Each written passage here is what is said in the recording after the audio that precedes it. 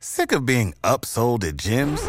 My guy, you're currently a base member? For $90 more, I can upgrade you to our Shred membership. For $130 more, you'll be a Swole member. And for just $300 more, you'll reach Sweat Platinum. At Planet Fitness, you'll get energy without the upsell. Never pushy, always free fitness training and equipment for every workout. It's fitness that fits your budget. Join Planet Fitness for just $1 down and $10 a month. Cancel anytime. Deal ends Friday, May 10th. See Home Club for details. What's the easiest choice you can make? Window instead of middle seat? Picking a vendor who sends a great gift basket? Outsourcing business tasks you hate? What about selling with Shopify? Whether you're selling a little or a lot, Shopify helps you do your thing, however you cha-ching. Shopify is the global commerce platform that helps you sell at every stage of your business. From the launch your online shop stage to the first real-life store stage, all the way to the did we just hit a million orders stage. Shopify's there to help you grow. Whether you're selling scented soap or offering outdoor outfits, Shopify helps you sell. Wherever and whatever you're selling, Shopify's got you covered. Sign up for a $1 per month trial period at shopify.com/try. Go to shopify.com/try now to grow your business, no matter what stage you're in. Shopify.com/try. Thank you, and thank you. Hello again, fellow basement dwellers. This is your good friend Patrick O'Dowd welcoming you into another edition of Bandwagon Nerds. Bandwagon Nerds is, of course, a part of the Chairshot Radio Network on thechairshot.com, where we remind you to always use your head. Thechairshot.com. Always use your head. And when I say this week's episode is stripped down to the studs, I really mean it here. We are a limited bandwagon today with David Ungar choosing golf over bandwagoning in what I think will be only maybe his second full episode not in attendance. Ray Cash also not with us this week. However, I am still joined by the live studio audience, Mr. Saturday Night himself, Mr. PC Tunney. So welcome, Mr. Tunney, to the stripped down version of Bandwagon Nerds. I mean, stripped to the studs, you got it right. I mean, come on now, hell right? Yeah, I know, right? And if I was good at operating the soundboard, I would have been on top of the ooh, but I was not on top of it. So there you go. I even moved that soundbite because it's so short to the very end so that I wouldn't have to zip up and make it stop. And still wasn't ready to go on that. But we are here. Who knows how long this podcast will go? We were joking. I was talking to Tony before this, had this rundown laid out, and I think most of it is still intact. But there were a couple of educate PC Tony sort of topics that I just don't think we can have with me as not a DC guy. I don't think I can talk to you too much about Zatanna getting scrapped by Warner Brothers, and Tunney is such a big Zatanna fan in that if he saw Zatanna on maybe one of the Flash episodes, if she ever made an appearance, that'd be like your best shot. And he's even being like, I don't fucking know. So I don't think that tells you all you need to know about that one. We're also going to ditch one of the trailers from the trailer. We're not going to have banjo music. We're not going to have intro music for this episode. We're going to have nothing. It is going to be just what me and Tunney have in front of us today, and I'm okay with that because, Tunney, we're all you need. At the end of the day, that's all we need. Yeah, turn us on, shut up, and listen. Let's go. That's right. And we are going to talk about your favorite Netflix streaming show, episode 3 of Lock and Key. We are going to do that. Yes, we are still going to go to the trailer park because I actually think one of the trailers that I picked, I hope you were as interested in it as I was, because I thought it was the sort of thing, it was the sort of trailer that's a little outside the box that I kind of thought you would appreciate in particular. So when we get to that, I'll find out how right I am. We are going to talk about some Warner Brothers news, specifically around DC. Tunney did go see Black Adam this past weekend. I did not.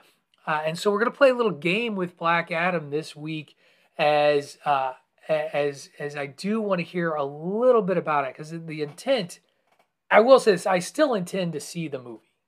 That is not, and that's not just me blowing smoke. That's not just me lip servicing. Like, I did intend to see Black Adam this week. However, looking into a new kitchen seemed to be more on the menu, and the Mrs.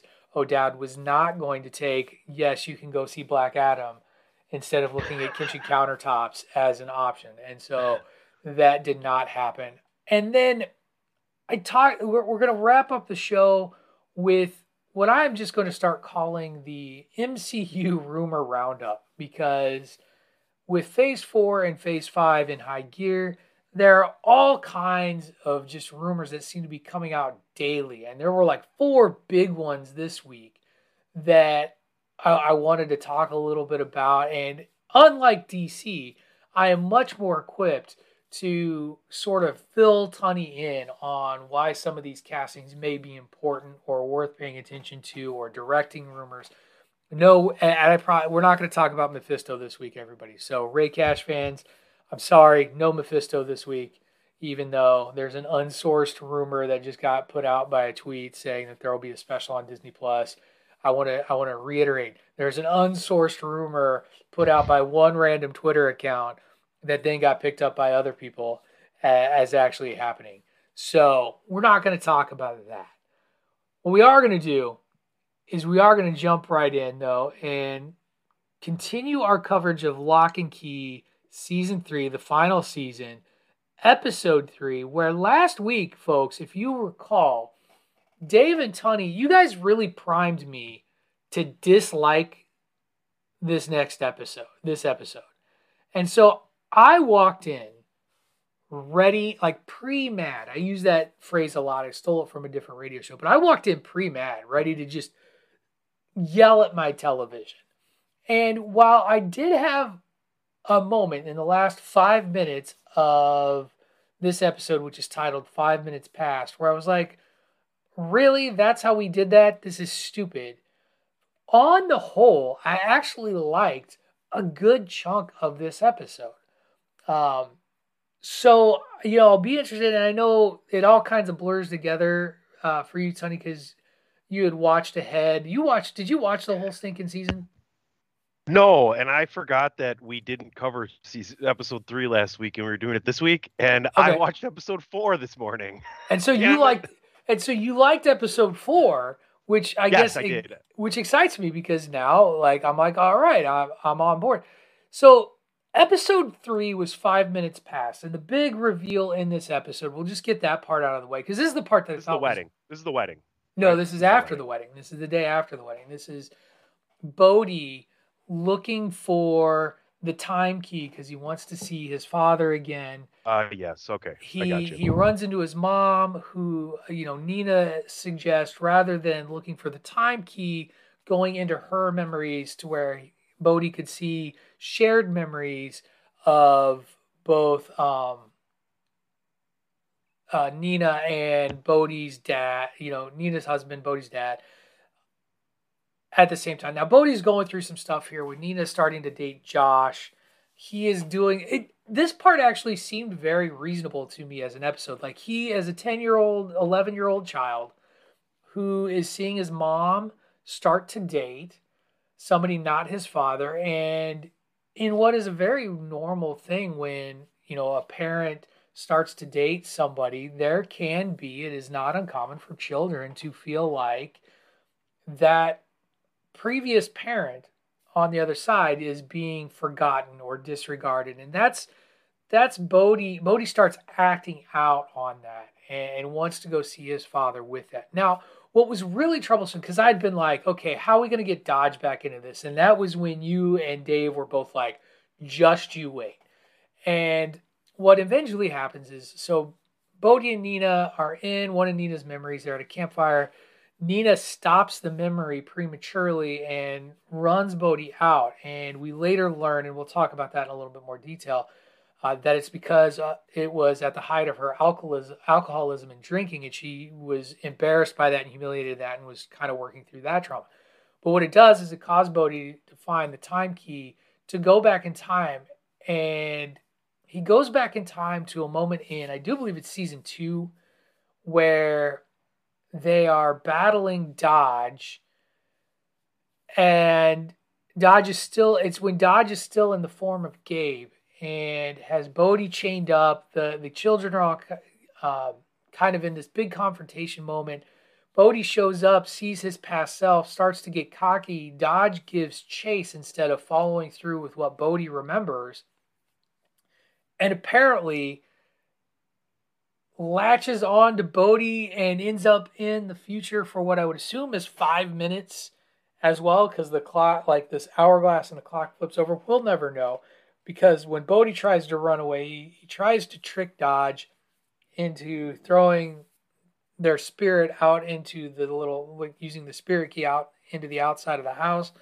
Dodge doesn't buy it, gets Bodhi's spirit out there anyway, then joins and then possesses Bodhi. Dun dun dun. The end of the episode, Bodhi is possessed by Dodge, and that is how we get Dodge back in the show. I agree with you and Dave. That was dumb. And it didn't make sense for what Bodhi had been wanting to do all episode. He wanted to go see his father. And so he goes back in time to a time when he doesn't see his father. And I hope that gets explained. Like, was he just an idiot and didn't read the clock properly? I hope that's what it is. But for whatever reason, his going back in time to that moment to then sit there and kind of flex on Dodge seemed really stupid and out of place. And I'm assuming that struck the same chord with you. Am I correct on that? Yeah, that's one of them. That's the main thing I think Dave and I were kind of alluding to last week. And the other thing is like the misplacing of his key book too, and losing that. Right. As bad, it's funny though, as bad as these first 3 episodes, I feel like I haven't enjoyed them so much. Next week, episode 4 is if you can just forget about why we are where we are, like how we got there, and just cut your losses and say, okay, this is where we're at now. This next episode really kind of sets the whole motion of how we're going to finish this series. That's going to be the thing, right? So how do we get Bodhi back out of, Dodge back out of Bodhi's body? We're leading towards that, and then also you got the Revolutionary War crew trying to possess all the keys to create a portal. This looks like what he's trying to do. Trying to get over there. Yeah, and so I want to go through some other things that I really disliked about this episode before I go into the one thing that I really, really appreciated. You mentioned our Revolutionary War friends. So for whatever reason that's just not explained yet, or hopefully it gets explained at some point because it's really annoying. So these guys, Frederick Gideon and his posse, his 2 shades aren't really shades. They can do things. They can interact with the outside world because reasons. They use the Anywhere key to break into a house somewhere to steal clothing. They cut their hairs to make themselves look like basically homeless dudes. Like, I don't get it. Like, they stole clothes to like blend in, and then they look like vagrant homeless guys wandering around. And the first place that Frederick Gideon goes is to this old house that is basically a museum, is the museum that Josh curates.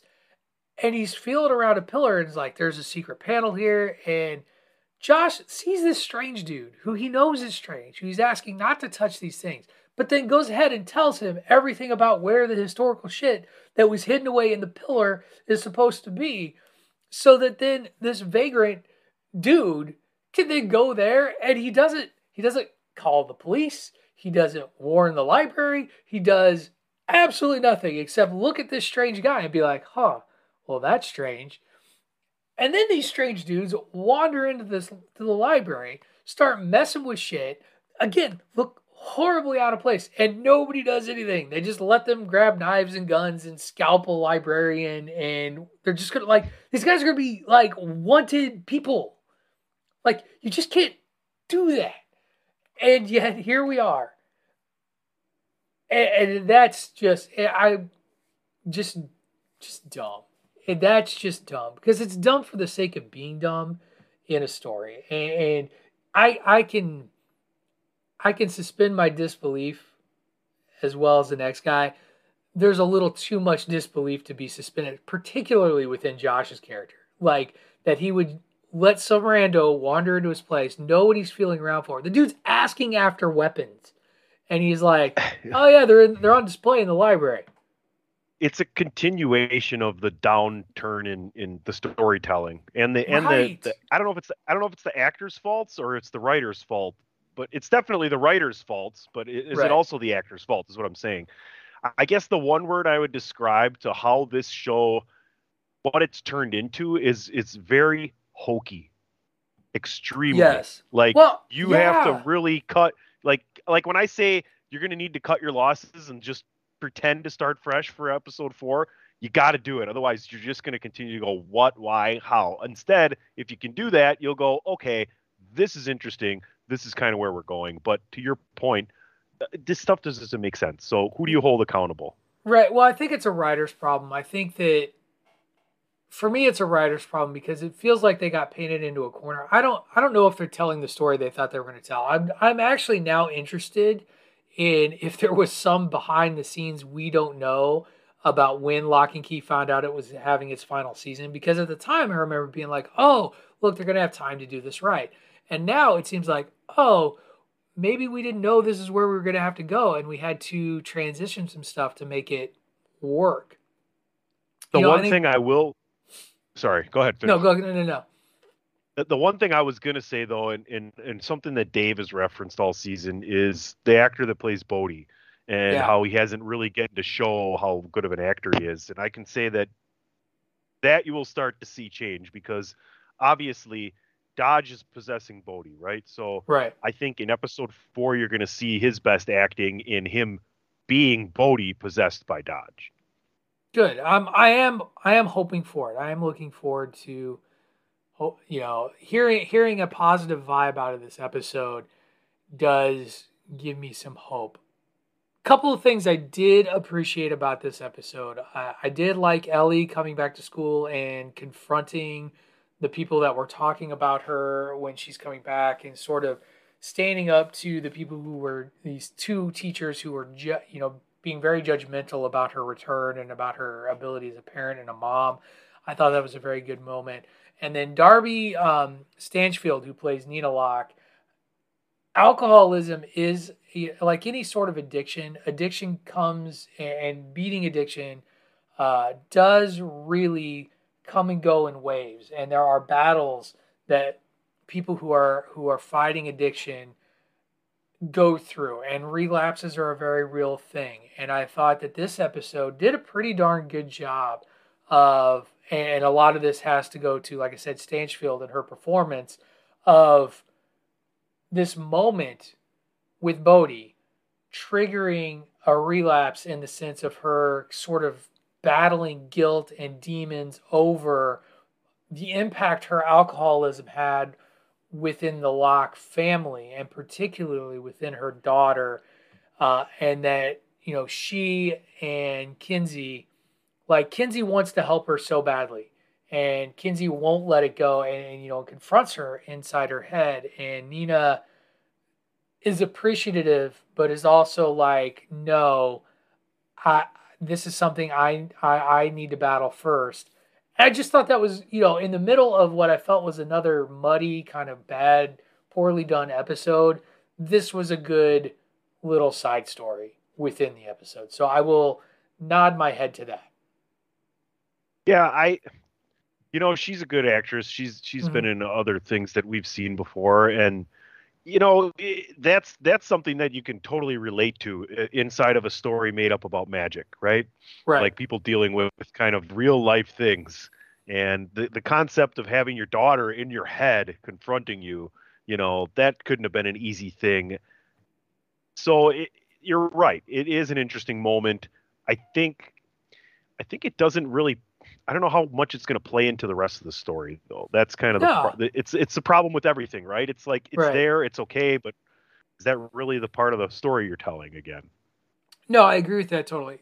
last thing that I thought was kind of weird and out of place, the pseudo funeral for Eden Hawkins after they find her in the well and toss her body into the ocean. And then we sing. And it was just weird for me because this was a character that was an antagonist to the entire Locke family, and it's like, oh, but she wasn't a total asshole when she wasn't possessed by demons and stuff. So I guess good for her. Like it was just, and it was another one of those things. It felt shoehorned in and out of place. So yeah, that is my take on season 3, episode 3 of Lock and Key. I'm excited. Like I said before, I'm excited for episode 4, and I look forward to catching it. I hope you don't watch any more episodes next week. No, I won't. It's okay. I'll even message you and remind you specifically. I'll rewatch episode 4 next week. But I think we're going to get back to having some of the better conversation about this series that we so much enjoyed the first season and a half or so. Good. I'm looking forward to it. Cool. All right. Well, that is going to do it for our first segment. We're going to jump into our first commercial break and then head into the trailer park, talk a few trailers with you all. You are listening to Bandwagon Nerds on the Chairshot Radio Network, a part of thechairshot.com. You know how to book flights and hotels. All you're missing is a tool to plan the travel experiences you'll have once you arrive. That's why you need Viator. Book guided tours, activities, excursions, and more in one place to make your trip truly unforgettable. Viator has over 300,000 travel experiences to choose from. Everything from simple tours to extreme adventures and all the niche, interesting stuff in between. So you can plan something that everyone you're traveling with will enjoy. Real traveler reviews give the inside scoop from people who've already been on the experiences you're considering. So you can plan with confidence. Free cancellation helps you plan for the unexpected. And 24/7 customer support means you can travel worry-free. Download the Viator app now and use code Viator10 for 10% off your first booking in the app. Find travel experiences for you. Do more with Viator. Without the ones like you, who work tirelessly to keep things running, everything would suddenly stop. Hospitals, factories, schools, and power plants, they all depend on you. No matter the weather, emergency, or time of day, you're the ones who get it done. At Grainger, we're here for you with professional-grade industrial supplies. Count on real-time product availability and fast delivery. Call, click Grainger.com, or just stop by. Grainger, for the ones who get it done. 8, 7, 6, 5, 4, 3, 2, 1. This is your boy Kenny Killer telling you to make sure you check out thechairshot.com, bringing you breaking news, interviews, podcasts galore, everything pro wrestling. Make sure you check it out, thechairshot.com.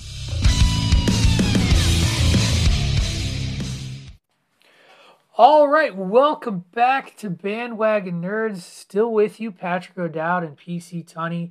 Getting ready to jump into the trailer park. Again, no Dave, so no banjo. Because I am not a fan of the a cappella voice banjo performances. Because I'm a grumpy old man. I'm a curmudgeon, as it is put out there. I shake my fist at the clouds. By the way, speaking of The Simpsons, I've been meaning to ask you about this. Have you watched any of the documentary series on The Simpsons on Vice TV? No, I haven't. I will send you the name of that series. I don't even know if you have Vice TV, but it's been very interesting. It is it's on right before Tales from the Territories, which they're running all the month of October.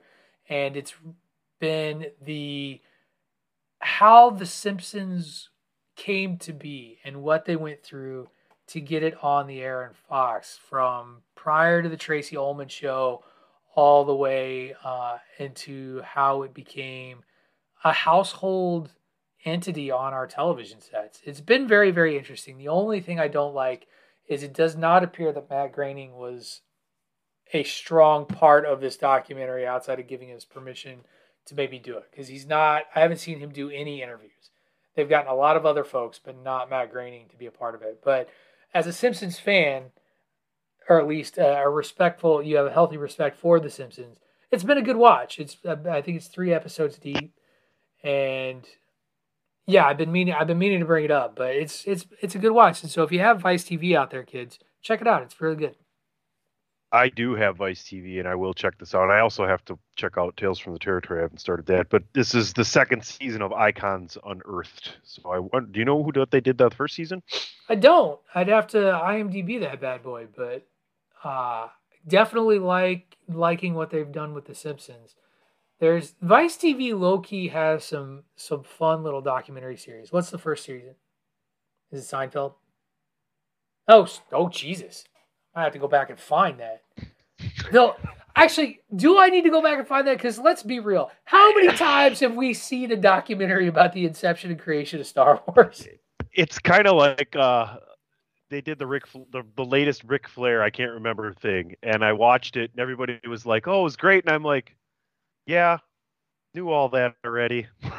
Right, like the last one I watched, you talked about Ric Flair, was the ESPN 30 for 30, which is now like 5 years old. Like, it's crazy because he was still married and all that.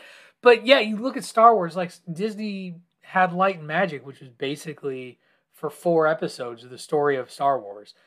So maybe I won't go back and watch that one. But The Simpsons, I knew some, I think a lot of people know that it started with the Tracy Ullman show and that it was a kind of a break between commercials. But to know that its popularity was such that it ran out another cartoon was interesting to learn. Like, I didn't know that there were actually 2 animated sort of in between commercial tags that came with the Tracy Ullman show, and one of them, it was funny, they showed clips of it. I was like, this is, I like watching it, I was like, I can see why The Simpsons won, because I am not entertained by this at all. But and then to learn that Tracy Ullman did not like The Simpsons very much at all. Like, she did not care for that particular piece of it. Has also been very, very interesting. So check it out. You'll learn a lot on there. But let's table that for a second. Oh, one last thing. By the time you all listen to this, the first of a 2-part Treehouse of Horror will have aired on Fox, as Treehouse of Horror number 30 million is hitting Fox tonight. 33, 34, somewhere in there. Yeah, it's ridiculous how many seasons this has been on. All right.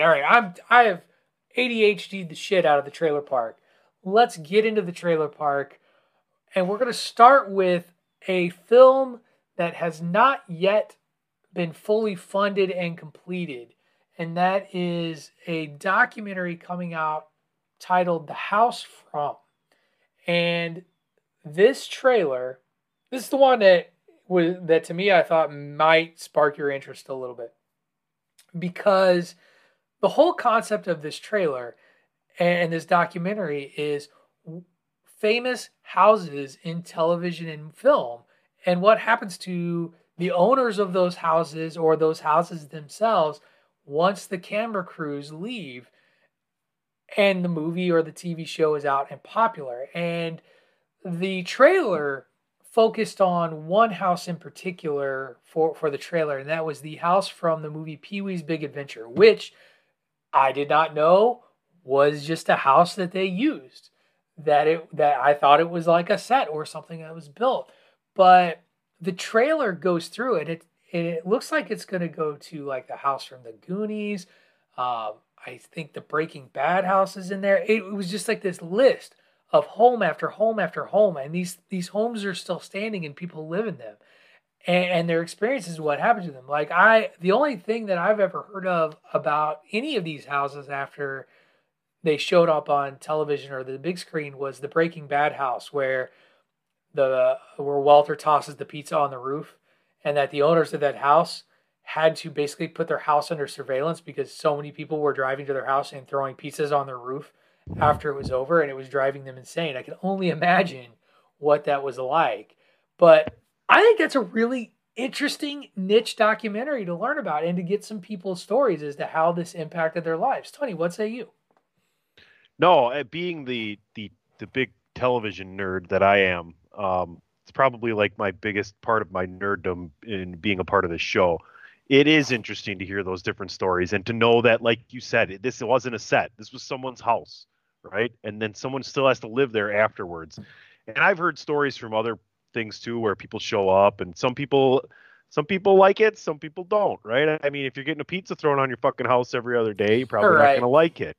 You know, if you can charge money to have people come through and make money off of it, you probably like that a little bit more if it's kind of taken care of in that sense. But yeah, it's interesting to know how they came about picking out these houses as well. I think that's going to be something that would be interesting. But I mean, just the TV aspect of, think of all the series that you've watched and the buildings that you're familiar with and know that some of them are actually real fucking places. Right. I am considering actually chipping in towards their GoFundMe to finish this, to see this thing get made. Like, that's how interested I was in this little project, because it's so unique. So take a look. The trailer can be seen on YouTube. I pulled it off of my favorite website, Gizmodo IO9. The Twilight House is in there from those movies. Like, I think the Full House. Full House. I just wanted to say Full House. Yeah, it's a lot, and I think it's a good.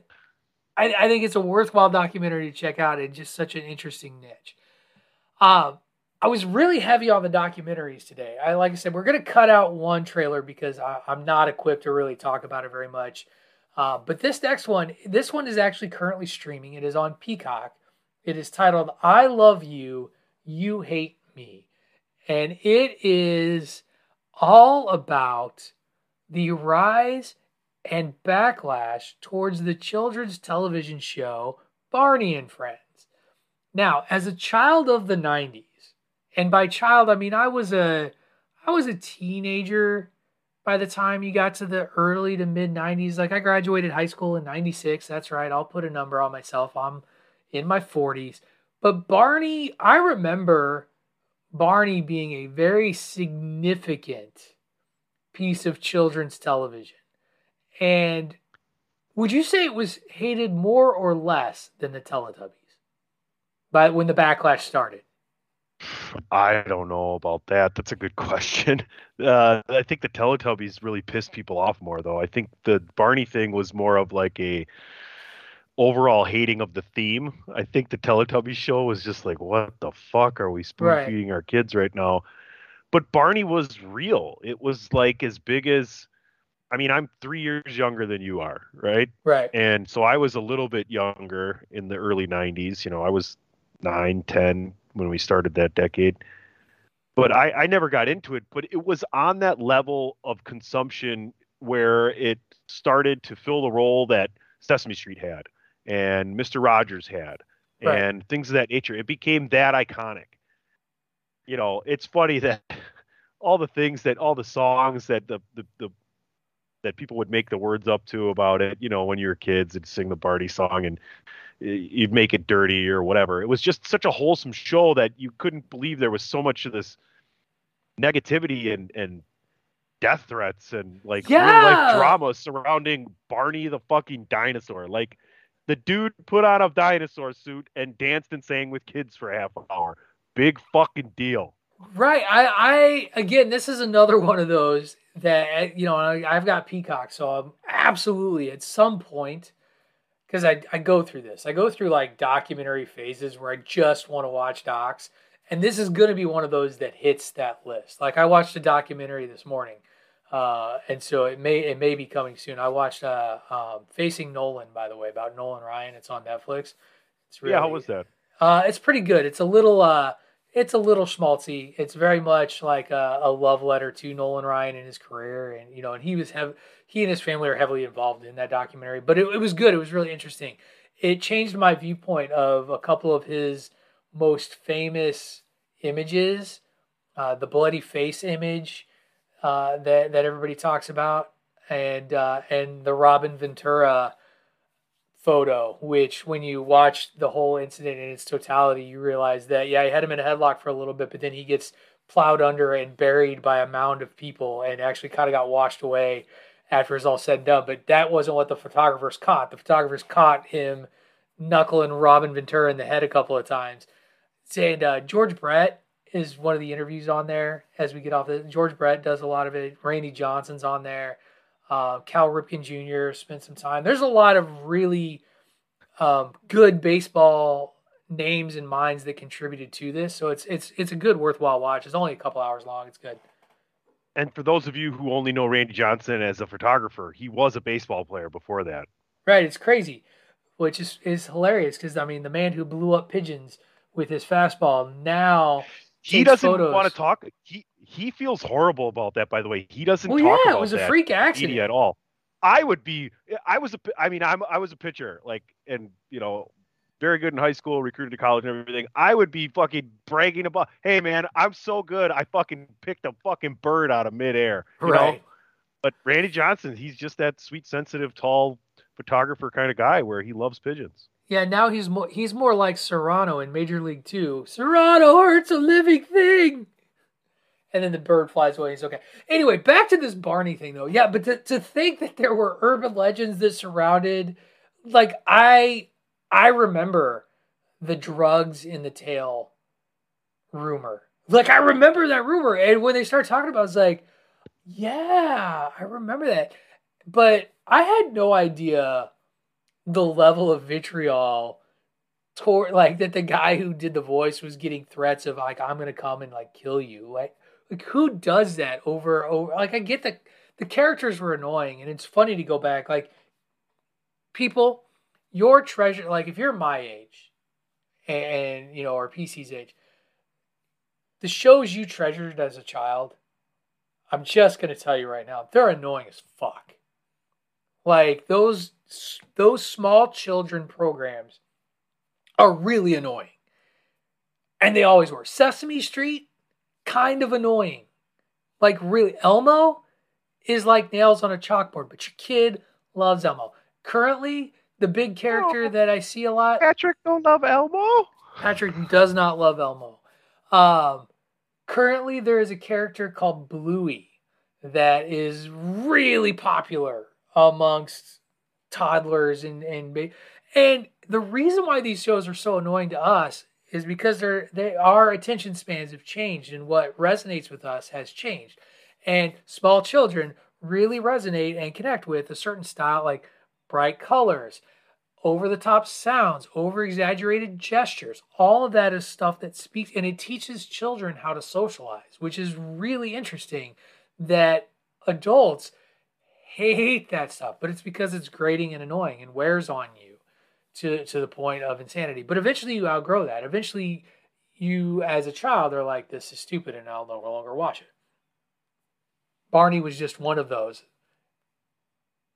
Yeah, it is really a microcosm of the bad parts of society where something so simple and innocent can be turned into an absolutely horrible situation. And I see that a lot. So it's an interesting story. I'm sure I'll watch it as well. Everybody slows down when they drive past a car crash. So I guess we'll have to check this one out too.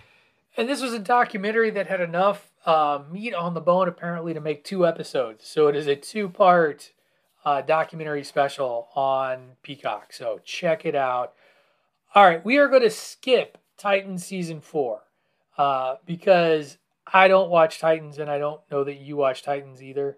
And I fully, just full disclosure, we thought it's a Dave and Ray thing. Big time. Yeah, at the point in time that we were putting this rundown together, Dave and Ray were going to be a part of the show. I actually was going to have Ray, when we knew Dave was going to make it, it was going to shift to having Ray sell us on why we should watch Titans, because he's very passionate about this show. And when I've heard good things. It looks good. I watched the trailer. I mean, I did too. It looks very, speaking of watching Lock and Key and watching the very unbelievable way the story's being told, this looks very good as far as a superhero kind of action and adventure kind of thing. So if it was something I had started from the beginning, I'd be equally as ready because it looked good. I mean, it looks like this season they're going back to Metropolis or something like that. Right. I may Lex sound like a Luthor's total involved. moron for saying that. Yeah, Lex Luthor. I mean, that's huge, right? And they're talking about Lex Luthor is the only villain that Batman ever feared. Right. A lot of people Rightfully don't so. think there's a lot of interaction between Lex Luthor and Batman. No, I get it, and Ray, he talked about it when it first got shared in the chat. Like he talked about some of the other villains that apparently make appearances there. That I was like, okay, and okay, not in a sort of dismissive sort of way. And okay, I have no idea who you're talking about. Like my understanding of the character Brother Blood, for example, comes from Teen Titans Go. Like anything I know about Teen Titans really comes from Teen Titans Go. I have watched some of the original Teen Titans Cartoon Network series that was really, really popular, critically applauded, but just not my thing. What is my thing, and was something that took me a long time to come around to, and now we are entering into trilogy range, was the Creed series of films starring Michael B. Jordan playing the son of Apollo Creed. In the first two iterations, it looked like a weird way to kind of keep the Rocky story going. Sylvester Stallone was still in it, but we got a trailer this week for the third installment of Creed 3. And I think what's really, I don't know how you felt about the first two movies. So let's start with that.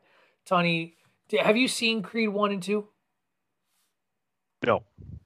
Really? I actually seen Rocky 5 in the movie theater. Wow. So me and my dad went to tons of movies, and my dad is born in 1953. So when Rocky 5 comes out after all the Rocky movies, good for him. We went and saw it. I think the story's good. I know what they've done with it. I like the trailer for this movie. Let's do a little precursor to what you're going to do to me later, and let me ask you, not what I liked, but what's the one thing about this movie that I seen in the trailer that I absolutely did not like at all?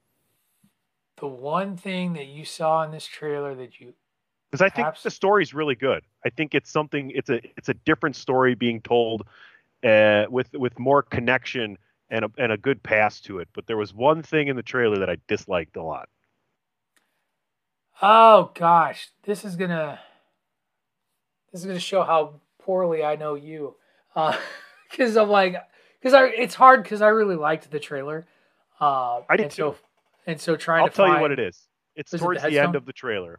Yeah. And when these two guys who have this such serious past and things get so crazy, like the one thing that was I didn't like was his wife or girlfriend turned and looked at him and goes, "Well, I guess we're gonna have to fight." And I'm like, okay, that's boxing. But I did like something even less. The fact that then they actually showed them fighting each other in the ring. Michael B. Jordan, white shoes, white trunks, white gloves, bad guy, black shoes, black gloves, black trunks. Like, really? It is a little on the head. Just like back when Rocky fought Ivan Drago, and he was wearing the red, white, and blue, and Drago was wearing his Russian trunks. The reason I'm interested in this one and am really looking forward to it is because this is the first Creed film to sort of truly shake Rocky as part of the story. And like, because the first two films, like in the first one, it's Rocky training young Adonis Creed. And in the second one, it's Rocky's past. Like they do this sort of juxtaposition with Ivan and his son Victor taking on Rocky's protege Adonis. And it's really a story about Rocky's past and not Adonis's life. This movie, this is all about Adonis Creed's past, his life. Jonathan Majors, by the way, the man who will be playing King the Conqueror in the MCU, he is a hell of an actor. Looks like he really, like, there's some photos that have been floating around of him like all cut and built and looking swole. Pretty sure it was for this movie that he got built up and cut and swole. Sorry, Marvel fans. But it's really been interesting because this, to me, just like I said, it feels like the first film in this trilogy that is really just focusing on Adonis Creed and his life and his past. And it's funny because the Rocky 3 parallel is a Clubber Lang sort of parallel of a guy who has a chip on his shoulder and wants to kind of show the world he's been wronged.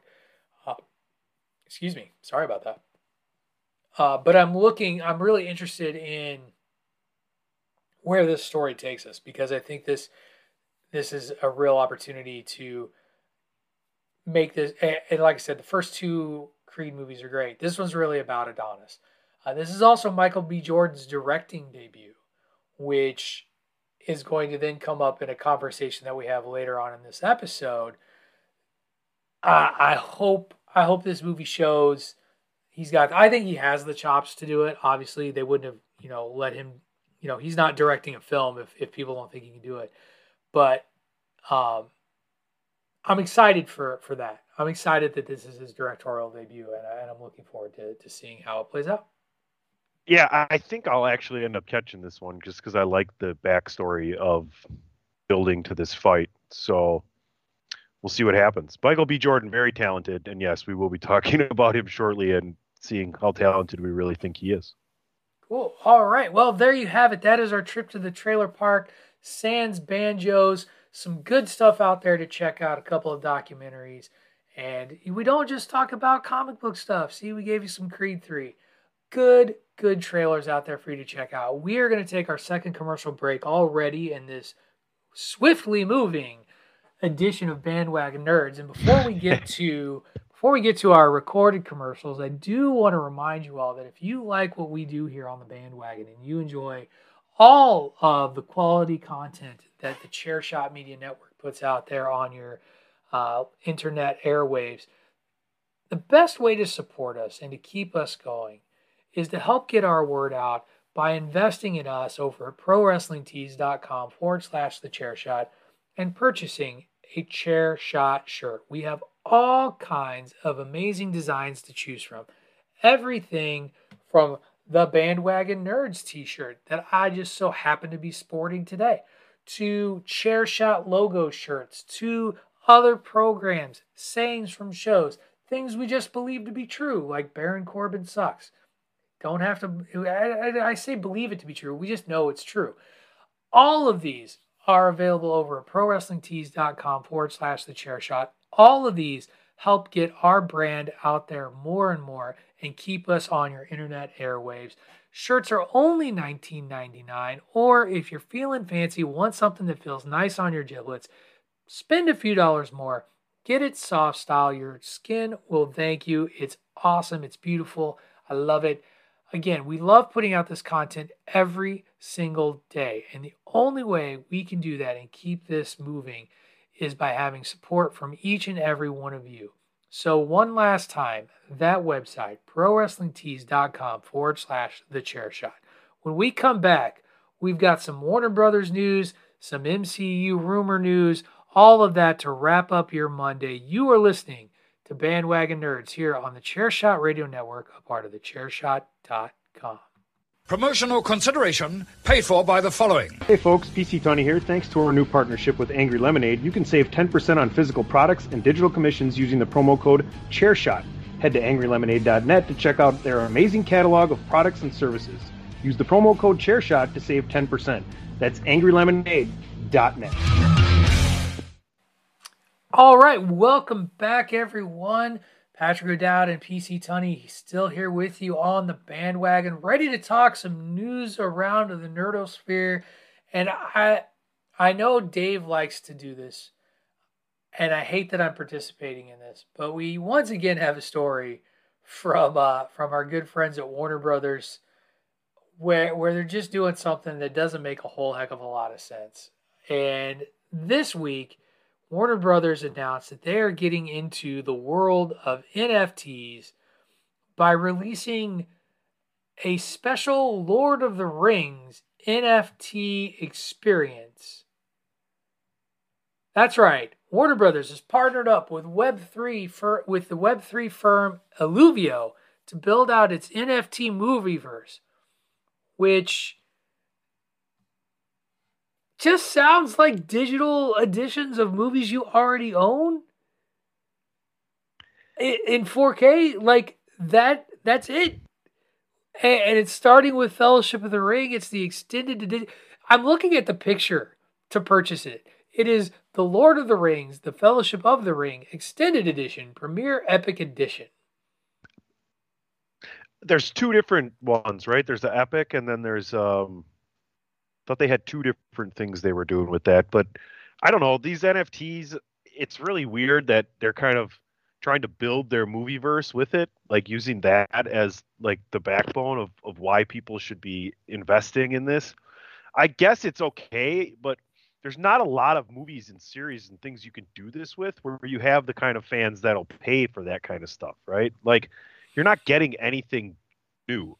You're just getting a different kind of format or something you can brag about owning, right? It's kind of like a collector's edition kind of thing, right? Right. So, I mean, who's wrong? The person for taking the sucker's money or the person who lets the sucker keep their money?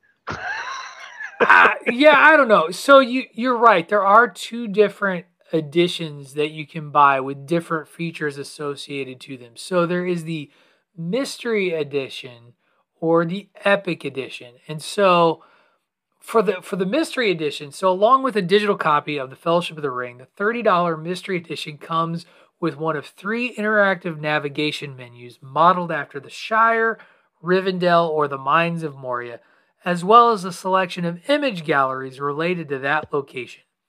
8 hours of special features and a number of hidden AR collectibles.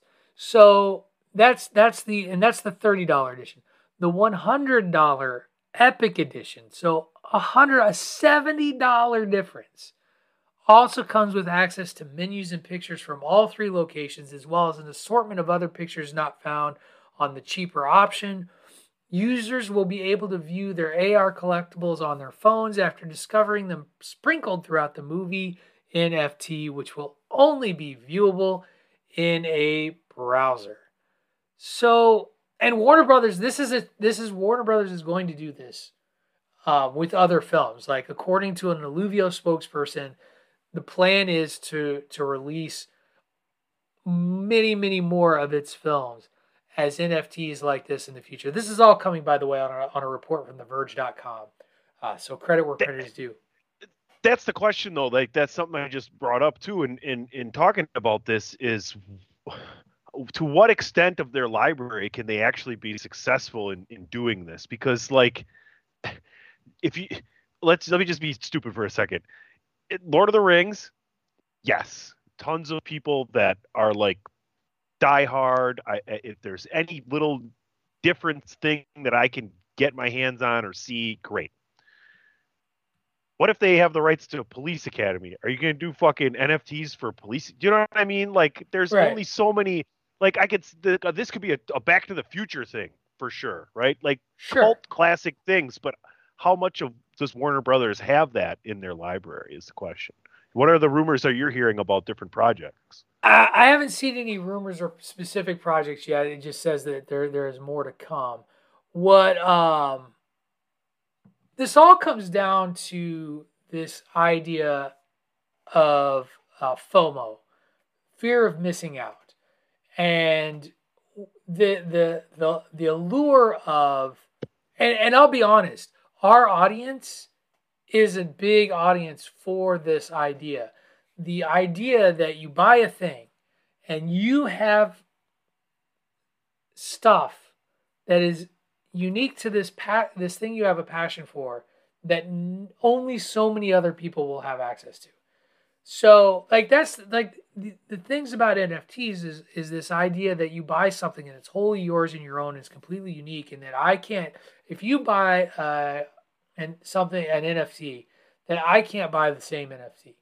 This just seems weird because it seems like they're not really making it that exclusive for anybody who wants to buy it. And so it's interesting to even call it an NFT from that regard, because what are you really getting? But it's all about this idea and this sort of need to hoard, this need to have all of this stuff that is unique to the thing that you love, whether it's special images, behind the scenes footage, like it's basically what we used to do with special editions. This is just a different type of special edition. And this is coming from a guy who, by the way, suckered himself into buying the extended edition Blu-rays for both Lord of the Rings and The Hobbit when they came out and were available, because I wanted this whole vision of a movie. I'm the same moron who has already bought Spider-Man No Way Home, but would be tempted with the extended edition that got re-released in theaters of checking that out, even though the extended edition is really just superfluous scenes that really did nothing to move the story forward. Same thing with the Lord of the Rings one. I will say, while the scenes that were added didn't change the movie fundamentally, was very fan servicey for people who had read the books and loved them, because it was like, oh, here's this moment from the books that wasn't there. That didn't really do anything to move the story along, but to a fan of Tolkien was like, this is great. So you're right. Lord of the Rings really lends itself to that, because if they've got more stuff that they've just never shared that is connected to the original work and films themselves. Harry Potter, by the way, I think is another one that'll make a fuck ton of money when they go and do this on NFT, because those fans are rabid. Robbie Coltrane passed away. He played Hagrid in the Harry Potter movies, and the outpouring and sadness that followed that from that fan base will spend the money. They will. So if I were to place my money on what would be a good second WB franchise to do the NFT route with, Harry Potter would be it.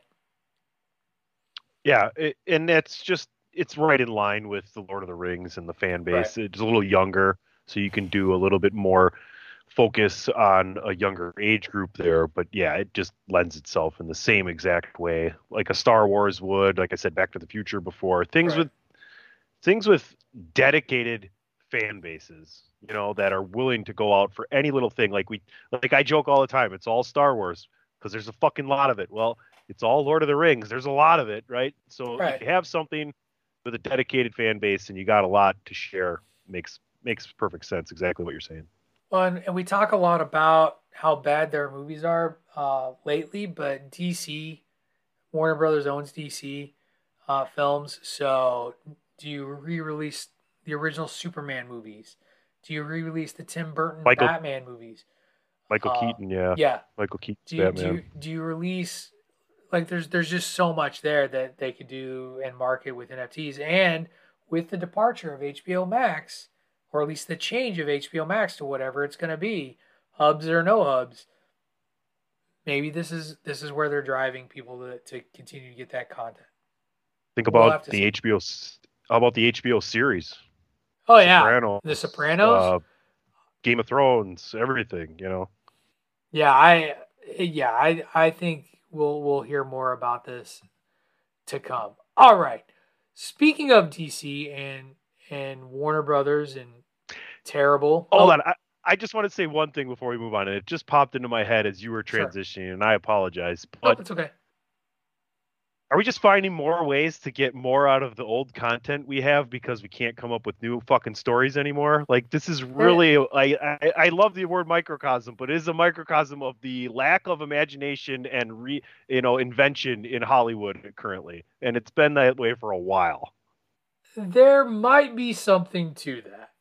I'm not saying there's not something to that, because it really is fascinating what makes money in entertainment, and it's not creative and unique new ideas. Like, probably the best film that I saw in the past calendar year is Everything Everywhere All at Once, and it got great buzz, but it didn't make Black Adam money. So that tells you all you need to know. Or it didn't even make Superman.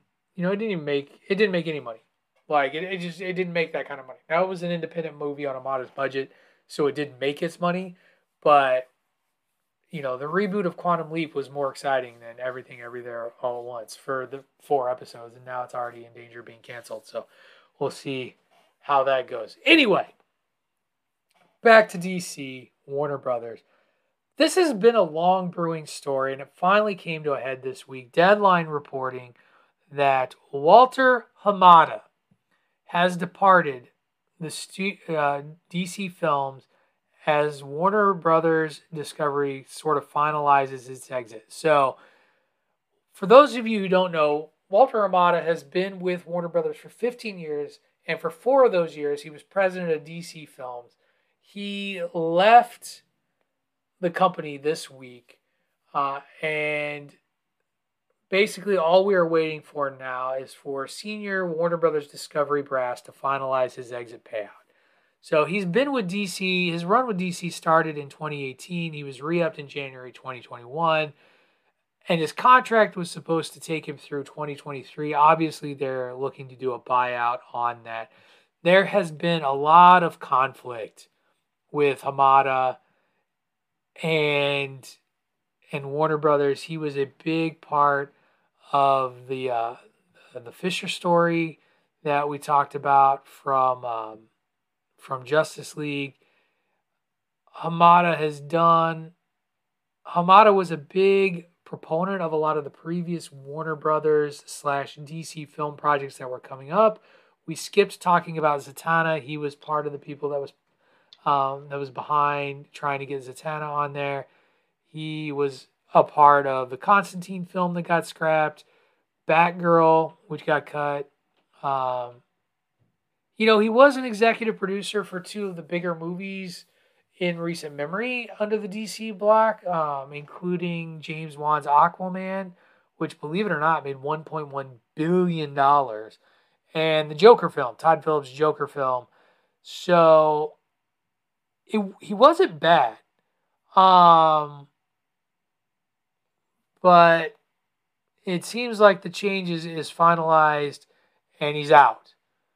And let me ask you a question. Do you think, and there's an obvious answer here, but we don't know specifically, do you think that it's more him wanting out and making that known once things started getting scrapped, or more so with this changeover and the upheaval of the whole structure of where he's working, basically, them going, we're gonna out with the old, we're starting in with new again? Or is it a combination of both? I think it's the last point that you just made there. I think it really is a combination of Hamada recognizing the writing on the wall with where Warner Brothers Discovery is going with the DC properties, as well as the level of dysfunction within DC Films. Regardless of how they've done financially or not done financially, there is a serious level of dysfunction in DC Films, and they're still trying to figure out how to fix it. And we talk about this a lot. Like with as much as we may complain about cookie cutter films made by Disney and Marvel, they are solid, they are steady, and their ship doesn't need writing the way that DC does. President of DC Films. Obvious choice. He's not running for the president anymore. At least put that rumor to bed. Why can't Dwayne Johnson be the president of DC Films? Well, there is no reason not to do that. Look at what he already did for the DC universe. Not talking about him being a DC character, but if you watch Black Adam, you know what I'm talking about. You know where his reach goes, and you know how he can influence people, and everybody fucking loves the guy. Right, and yeah, you kind of hit on it, but if rumors are to believe, like, Dwayne Johnson pulled a lot of clout to get a lot of things done. And the story, we'll spoil it. Black Adam, it's the worst kept secret ever, but the Black Adam post-credit scene, Superman shows up in the background. Okay, I didn't know if you knew yet. I didn't know if you knew yet, 'cause I know you didn't go. That has been all over the internet. Yeah. Here's how it happens. I saw the movie Saturday morning, right? Right. DP had a house party housewarming party. It moved a couple months ago, Saturday afternoon. So I'm like, not getting up Sunday morning to do it before BWN because I'm going to be hungover as fuck, which I am right now, but I'm battling through for you nerds. At the end, the story's over of the Black Adam movie, and Amanda Waller with this drone that comes in front of Black Adam in Kahndaq, the screen pops up and it's Waller saying, you're not going to stay in our prison. Kahndaq is your prison. If you leave, you won't live to regret it. And he says, I'm the most powerful thing on Earth. What are you going to do? She goes, I can get people from other planets to come talk to you. And he destroys that. And next thing you know, here comes Henry Cavill as Superman in the suit with the cape, looks right at Teth Adam and says, there's certain things that you don't understand. Why don't we talk? Yeah. Behind the scenes, we didn't think Henry wanted to do this anymore. And it's not even just about that. Rumor has it was either Hamada or other executives at WB and Discovery and DC didn't want Superman to be the post-credit scene. That Dwayne Johnson fought and went over people's heads, I do believe he went over Hamada's head to be like, no, I want this. We're going to make it happen. And he made it happen. So maybe he's the guy. I don't know. Maybe, who knows if he wants it. Maybe he doesn't want it. If he wants it, would it be a terrible idea? I can't be any worse. And he is savvy. He knows his shit. And he's the biggest action star in Hollywood, period, bar none. He is one of the most powerful actors in Hollywood, period, bar none. Name a bigger star. Right. When he's done making his movies and acting in movies, he will be the biggest action star in the history of cinema, period. I don't care. You can throw whatever names you want at me. Bruce Willis, yada, yada, yada. It's fucking The Rock, period. It's funny because you went Willis, I would have gone Schwarzenegger. Sure, Stallone, whatever. Because those are the names that, really kind of popped in mind. So is there's definitely an argument there for it. I think that Warner Brothers Discovery has a big decision to make. And guys, you best not fuck it up. You best not fuck it up because... Yeah, you can't fuck it up any worse than you already have, but you've managed to find new ways to fuck it up over and over and over again. It's basically here. If you're listening, they're listening, Patrick. They're always listening. Totally. You can't lose The Rock. If he leaves this whole universe because you guys don't basically give him what he wants, you're gonna look like fucking assholes. So you need to let him do what he wants until there comes a time, and I don't think that will ever come, that it makes unbelievably no sense. Other than that, this guy needs to be given free reign, taken over. You see what he can do. Go see the movie if you haven't, because it's the start over of the DC universe. And I'm really interested to see if they're going to integrate the Batman in with it too as well, or just keep that unbelievably separate. Yeah, I don't know. We'll have to wait and see, and hopefully this ship gets righted and figured out in some way, shape, or form. While I look at Twitter and get yet another HBO Max subscriber request, as if it's going to be around in a year. You can now save over 40% when you prepay for a year of HBO Max. And the other bit of irony, where they say they have a Cartoon Network and Adult Swim collection, both of which have been gutted significantly in the last 2 weeks by cuts of content from Warner Brothers Discovery. But hey, what do we know? Who are we? We're just a couple of guys on one of the most listened to podcasts on the Chairshot Radio Network. We don't know what we're talking about. All right. Let's shift gears, shall we? Let's go over to Marvel and do a little Marvel rumor roundup. Let's play a little bit of music to get us in the mood because we have it, and why not?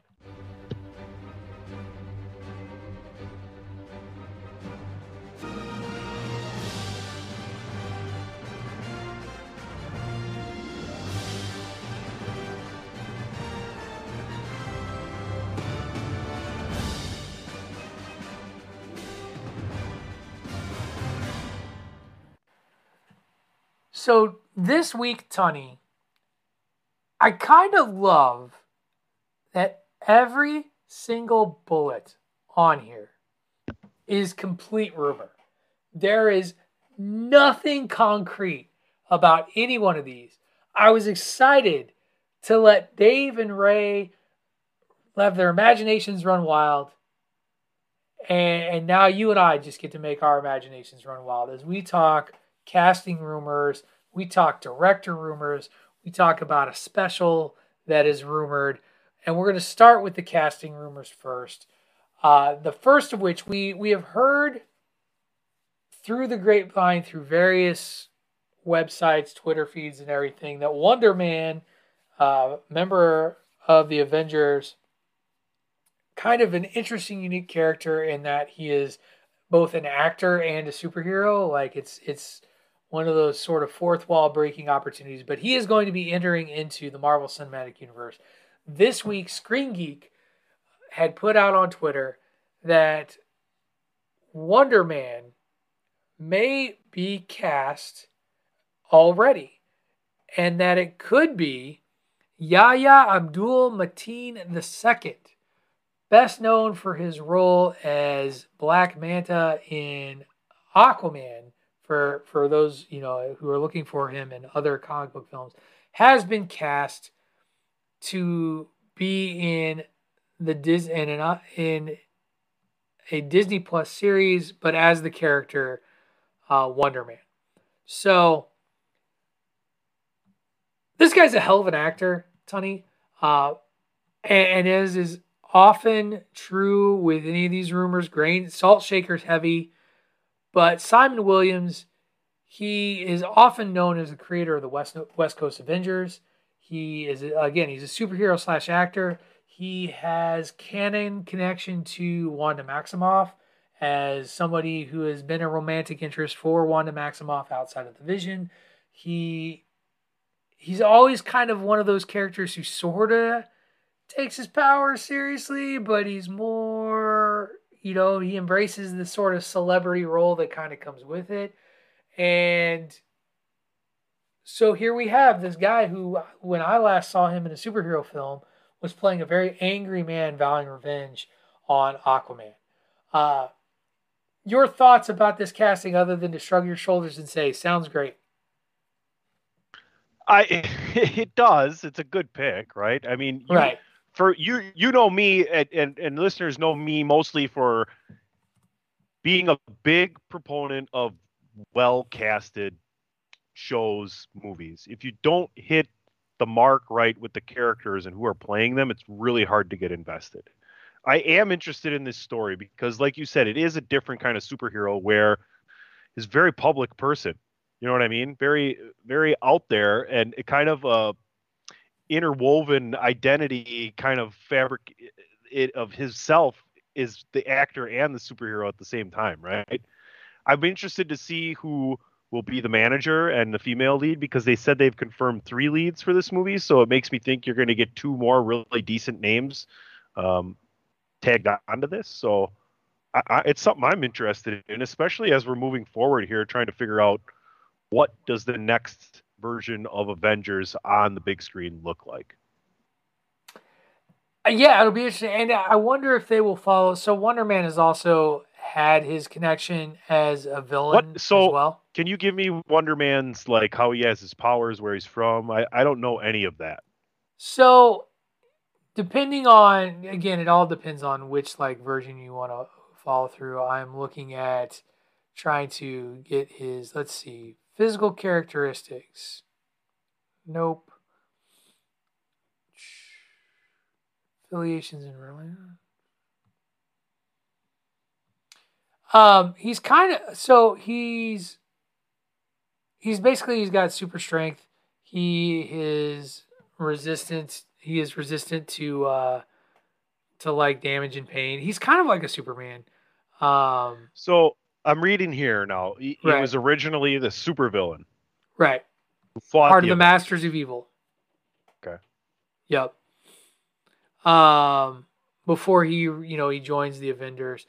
It's funny because you try to search for a character and get the official power set, and it sends you everywhere but to Marvel. Oh, I gotcha. Abilities: superhuman strength, speed, agility, stamina, and reflexes, ionic energy, physiology, enhanced vision and hearing, electromagnetic manipulation, ionic energy manipulation, energy enhanced strike, virtually invulnerability, self-sustenance, power recycling, size alteration, healing factor, shape-shifting, teleport. This guy's got everything. Flight. Right. I mean, he's also for Christmas he's going to give you a partridge in a pear tree. Right. He's kind of a catch-all character. He's been a part of the Guardians of the Galaxy. He's been in Heroes Reborn. He showed up in Marvel Zombies. He's been all over the place.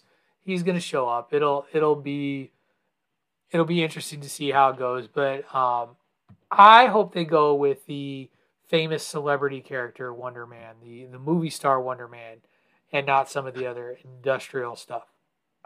I'm just reading some of the fictional character biography, and right away it says Simon Williams is the son of a rich industrialist, Sanford Williams. And I'm thinking, do they come out with a prequel someday, Sanford and Son? Oh, God. You know what? I've been holding off. Yeah, I've been holding off. Do it. Bring it. And then you do this. You deserve this. You know you deserve this. Enjoy it. Revel in it. We were doing so well, Tunney. We were doing so well. You're welcome. So, all right. Let's move on to another intriguing casting rumor. This one comes to us from comicbook.com, among others. The thing that is so difficult, by the way, with these rumors is finding where it started versus which outlet it was reported through. But basically, this rumor is that Marvel Studios this past week reportedly met with Star Wars sequel trilogy star Adam Driver about a role in the upcoming Fantastic Four film. Now, Comic Book Movies says that this rumor comes by way of the Hot Mic Show, a show I've never heard of. And here's what's great about this. I'm just going to read this sentence to you because I do this all the time when I talk wrestling rumors with Greg. Nothing was said about exactly who Marvel wanted Driver to play or what decisions were made, only that the meeting happened months ago.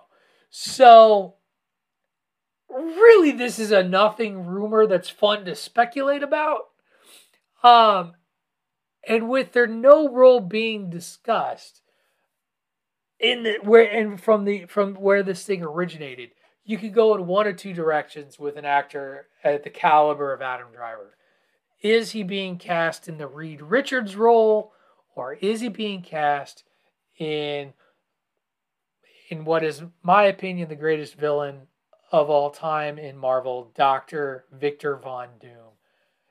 If I were to have my druthers, it would be Dr. Doom. Based on just the type of actor Adam Driver is, the type of characters I've seen him play, and even a little, like I could see a little Kylo Ren. I could see a little bit of him in, The Last Duel. He's a very strong actor who I think could play one hell of a villain, and I think could do some real justice to the Doctor Doom character if there were any merit to this rumor at all. What say you, Tunney? It's all Star Wars, baby. Here we go. Well, it all comes back to Star Wars, I guess. Adam Driver is an actor currently that I enjoy as much, if not more, than any other actor on the fucking planet. As being Mr. Saturday Night, dubbed, not given to me by myself, but very much appreciative of the moniker from Mr. Patrick O'Dowd. You want to watch one of the best guest hosts in Saturday Night Live history? Watch Adam Driver's episode on Saturday Night Live. The guy is fucking awesome. And what leads me to believe that I think if he had his druthers, not yours or mine, because I agree the guy plays a villain like nobody. I think he would eat up being a good guy. And I think he could give it to you. I think he could really do a good job with Reed Richards. And I just got to throw this I told you so out there. Not John Krasinski, guys. Just not. Though if you ask Emily Blunt, she still wants it to be John Krasinski. I don't know that. I don't think it's John Krasinski. She's always blunt about it. The other thing that I think is really interesting about this is, say the rumor is true of Adam Driver as Doctor Doom and John Krasinski was Mr. Fantastic. My biggest question that I asked Ray Cash, because the thing that's really important about those two characters is, much like Charles Xavier and Eric Lensher, aka Magneto, the connection between the two. They are colleagues, peers, and they are about the same age. And so Doom and Reed Richards are intertwined. They went to college together. Like, that's part of the story. They were rivals in college. And what? Adam Driver plays Dr. Doom and Ewan McGregor plays Reed Richards. Is that what we're getting? Oh, can we? That again? Yeah. Well, no, it wasn't Ewan McGregor. Ewan McGregor was rivals with Hayden Christensen. Oh, yeah. Obi-Wan Kenobi. Yeah. Who would we be? We'd have to. Because it was Ray. So Mark Hamill going to have to be the. We're going to bring Harrison Ford in. He's already coming in. He's General Ross, apparently. Yes, he is. You can stop if you want. It's fine. It's just the two of us, so there's really not much. He won't be flying any planes. I think that'll long be established.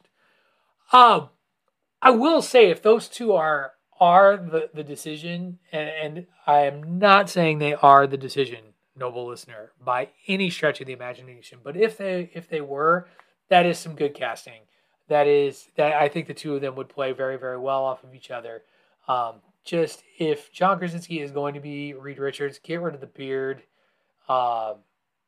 Look like Reed Richards, for fuck's sake. I hated it. Just me. It's all Star Wars.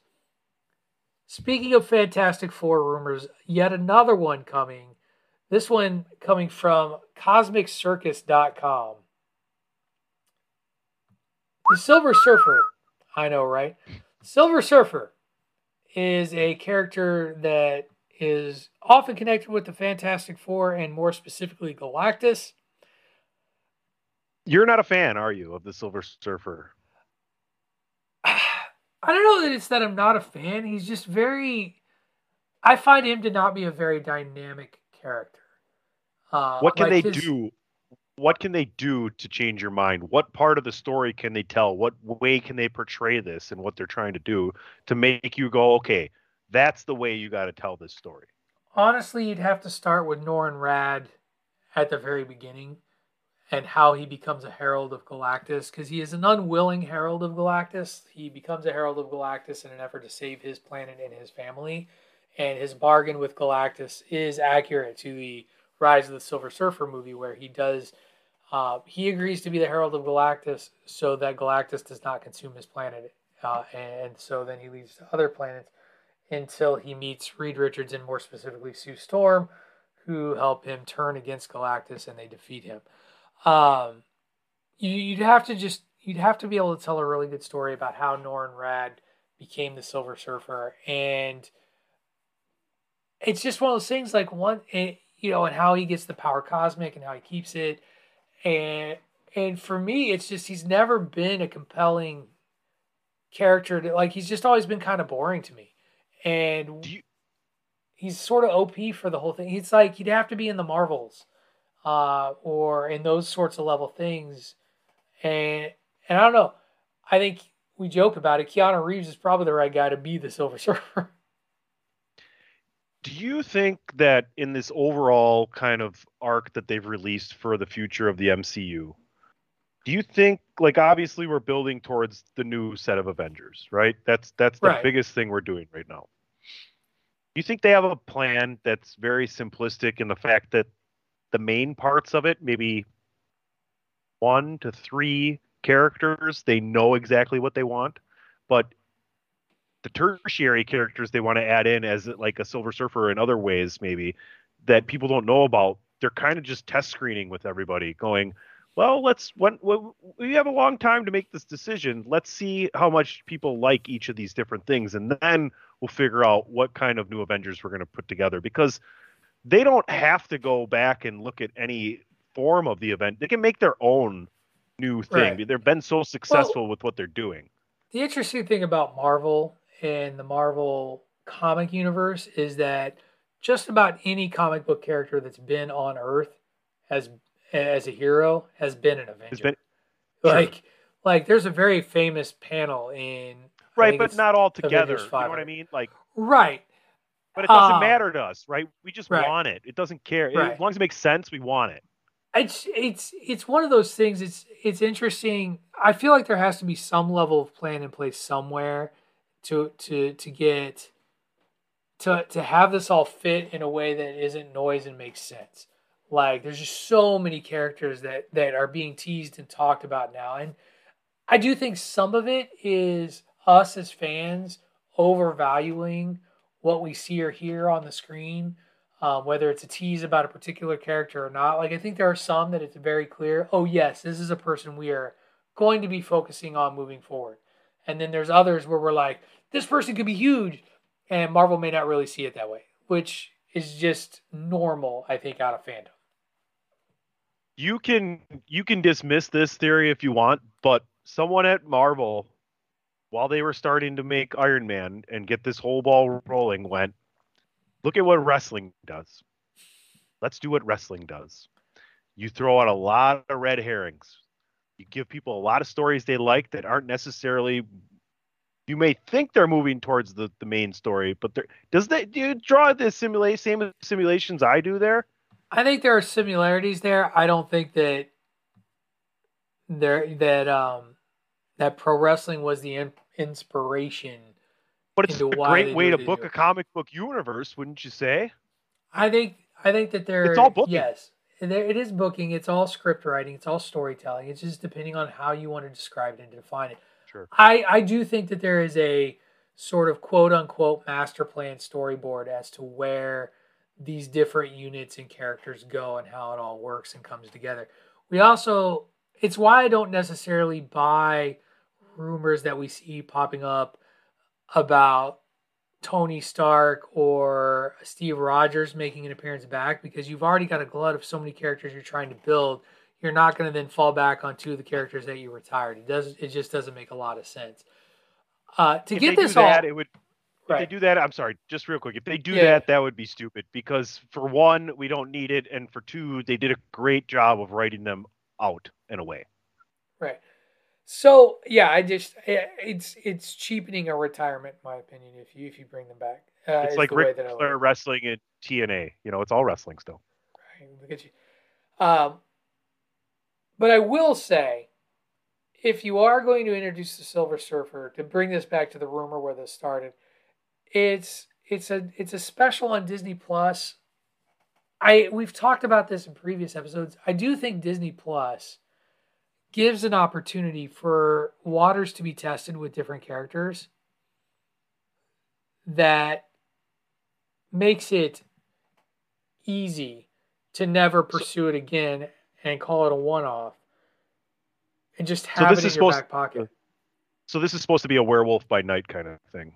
That's the way I understand it. I don't know that it's like a documentary about the Silver Surfer, because nobody's going to watch that. But that, it would be a similar style to like Werewolf by Night. And it'll just be interesting. It'll be interesting to see if this actually comes to fruition and what happens. So not a lot of details. The one detail that I do see about the character that seems to be gaining strength in this rumor is that while Norrin Radd will currently be the Herald of Galactus, he will not be coming to Earth.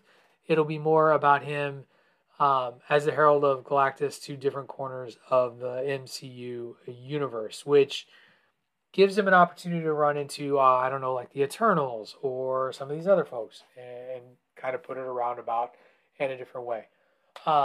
Who knows? We will see. All right, final Marvel rumor before we get to our last little segment of the day.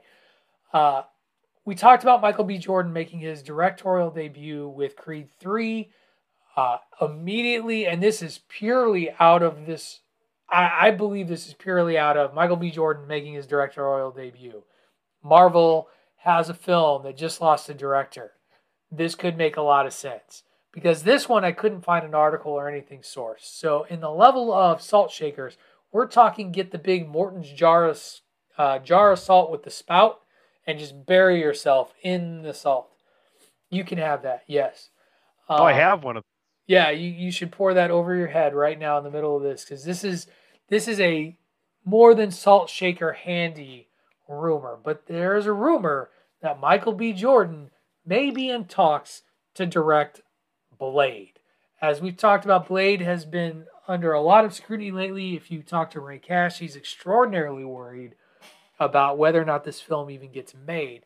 If this rumor were to be true, Tani, it once again proves that Marvel has its shit together in a way that DC just does not. Because I feel confident in Michael B. Jordan out of what I've seen of him on film and what I've seen in his producing credits to his name, to think he can direct and direct well. What say you? Yeah, I'm 100% behind the guy. I mean, anything he's ever done, whether it's movies or television or promotionally. You remember the show Parenthood on NBC? Yep. He was on there. Yep. The guy is versatile, and he knows a lot of different styles of storytelling, in my opinion, and that's the perfect thing that you need. So, yeah, listen, Mahershala Ali is playing Blade, right? That's what we got attached to this movie. Yep. It just makes sense to bring in a guy like Michael B. Jordan who gets what it takes to make money at the box office. Look at how he's already taken something that exists in Rocky and turned it into Creed. Like, this Blade story this is not the first telling of it, right? Like, you need a guy who knows how to come in and take something that's already been there and interest people into going, yes, I want to see this newer version, this newer thing, the storytelling in the current day of what we enjoyed in the past. Right. And I do think Michael B. Jordan would be the type of person who could do it. And he's had experience in the MCU working in that environment. Yes, it was as an actor, but also one of the villains that fans didn't want to see die and were disappointed in the way that we got no Killmonger because of the way the script was written, the film was made. And now here we are, we have an opportunity to see him maybe back in the MCU in the director's chair. I hope this is a rumor that proves to be true and is not one that is just a rumor based on timing of when this thing was announced. So more to that as it happens and it becomes official, because we will learn, as we always do, when these things come to be. You will hear about us and our analysis of those things when they become real on the bandwagon. All right, last segment of the show. A little bit of business I wanted to conduct with both you and Dave if he had been on the show.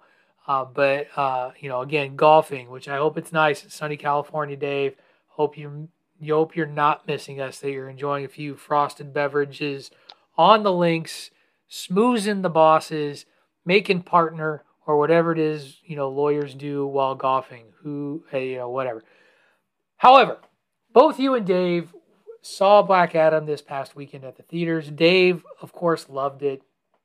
You also have indicated that you loved it as well. Let's start here in this interesting disparity that has taken place. In that, at last look, and I'm about to go on Rotten Tomatoes one more time just to see if it's fluctuated anymore since the last time we looked at it.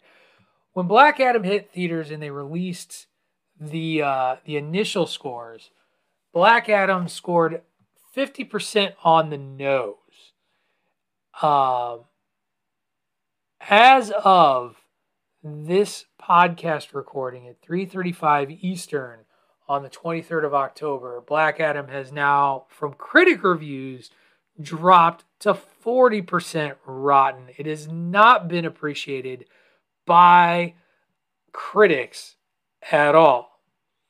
It has been completely embraced by fans in a 90% fresh score out of 2,500 plus verified ratings. Now, there's a couple of things that I do wonder, and this is before I say this and suffer your ire, because I know you liked the movie. So I'm not saying you are one of these people. The skeptic in me goes to, is this review bombing in reverse? In that the loyal DC fans who wanted this movie to be good, damn it, want this thing to keep going, reviewed it positively like crazy. Because hell, Dwayne himself tweeted it and was like, thank you audiences, glad you loved this, so on and so forth.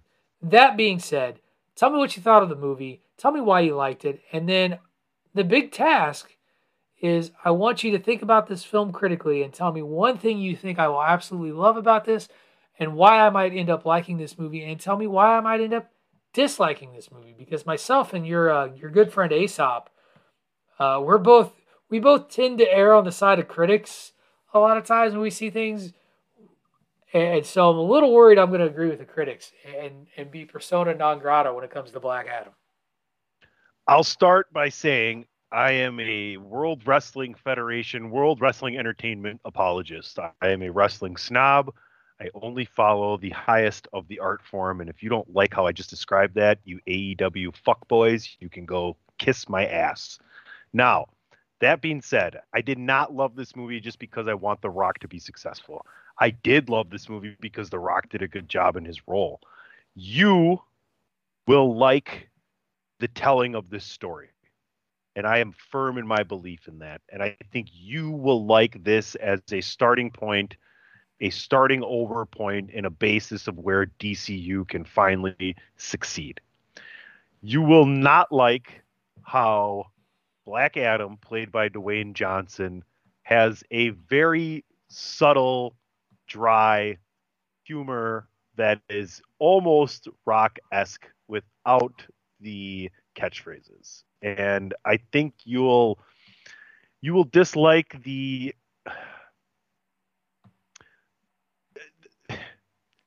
people involved in this movie from this city that are trying to defend their city. You will dislike the relationship between the child and Black Adam because he's very much trying to get him to have a catchphrase and use it. But it's a very small part, a very cute part of the show. I just can't see you turning around and saying this whole thing was shit.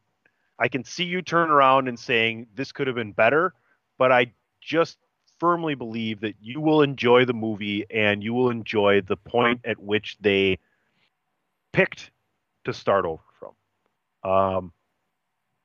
I didn't need Henry Cavill to show up at the end. I love that he did. Okay. Well, there you have it. I know you don't want to spoil this movie for me before I get to watch it, which will probably be next weekend. Full disclosure. The nice thing is it is actually playing at my local theater in town, so I can literally walk to the little locally owned theater. It won't quite have the same theater going experience. I'm assuming you saw it in 3D? It's not in 3D. It wasn't available in 3D. Really? For me, it wasn't. Wow. There was no showing, and Marcus Theaters. Yeah, I left going, yeah, the fight scenes would have been good in 3D. What are you going to do? I know that the trailers were epic for this thing. I was tweeting about them too. Super Mario Brothers is going to be in 3D. You brought up 3D, so I got to say I can't wait to see that in 3D. Nice. One other thing before you finish off talking about Black Adam, one of the trailers that I think we're going to have to talk about in the show, even though it's not kind of a nerdish kind of thing, is The Menu. Oh, yeah, that movie looks great. Yeah, it looks really good with Ralph Fiennes. Yeah. A little bit of a thriller horror element to it all, which could be a lot of fun. So here's my thing. Yeah, I definitely intend to see Black Adam. I am going to go into it with as open a mind as I can. I can share. I will share. We all go into films with biases. We all go in with our thoughts ahead of time as we're going. Everybody does it. Doesn't matter how neutral you say you're going to be. We all do it. And I got some concerns based on the reviews that I've read. And what are your concerns?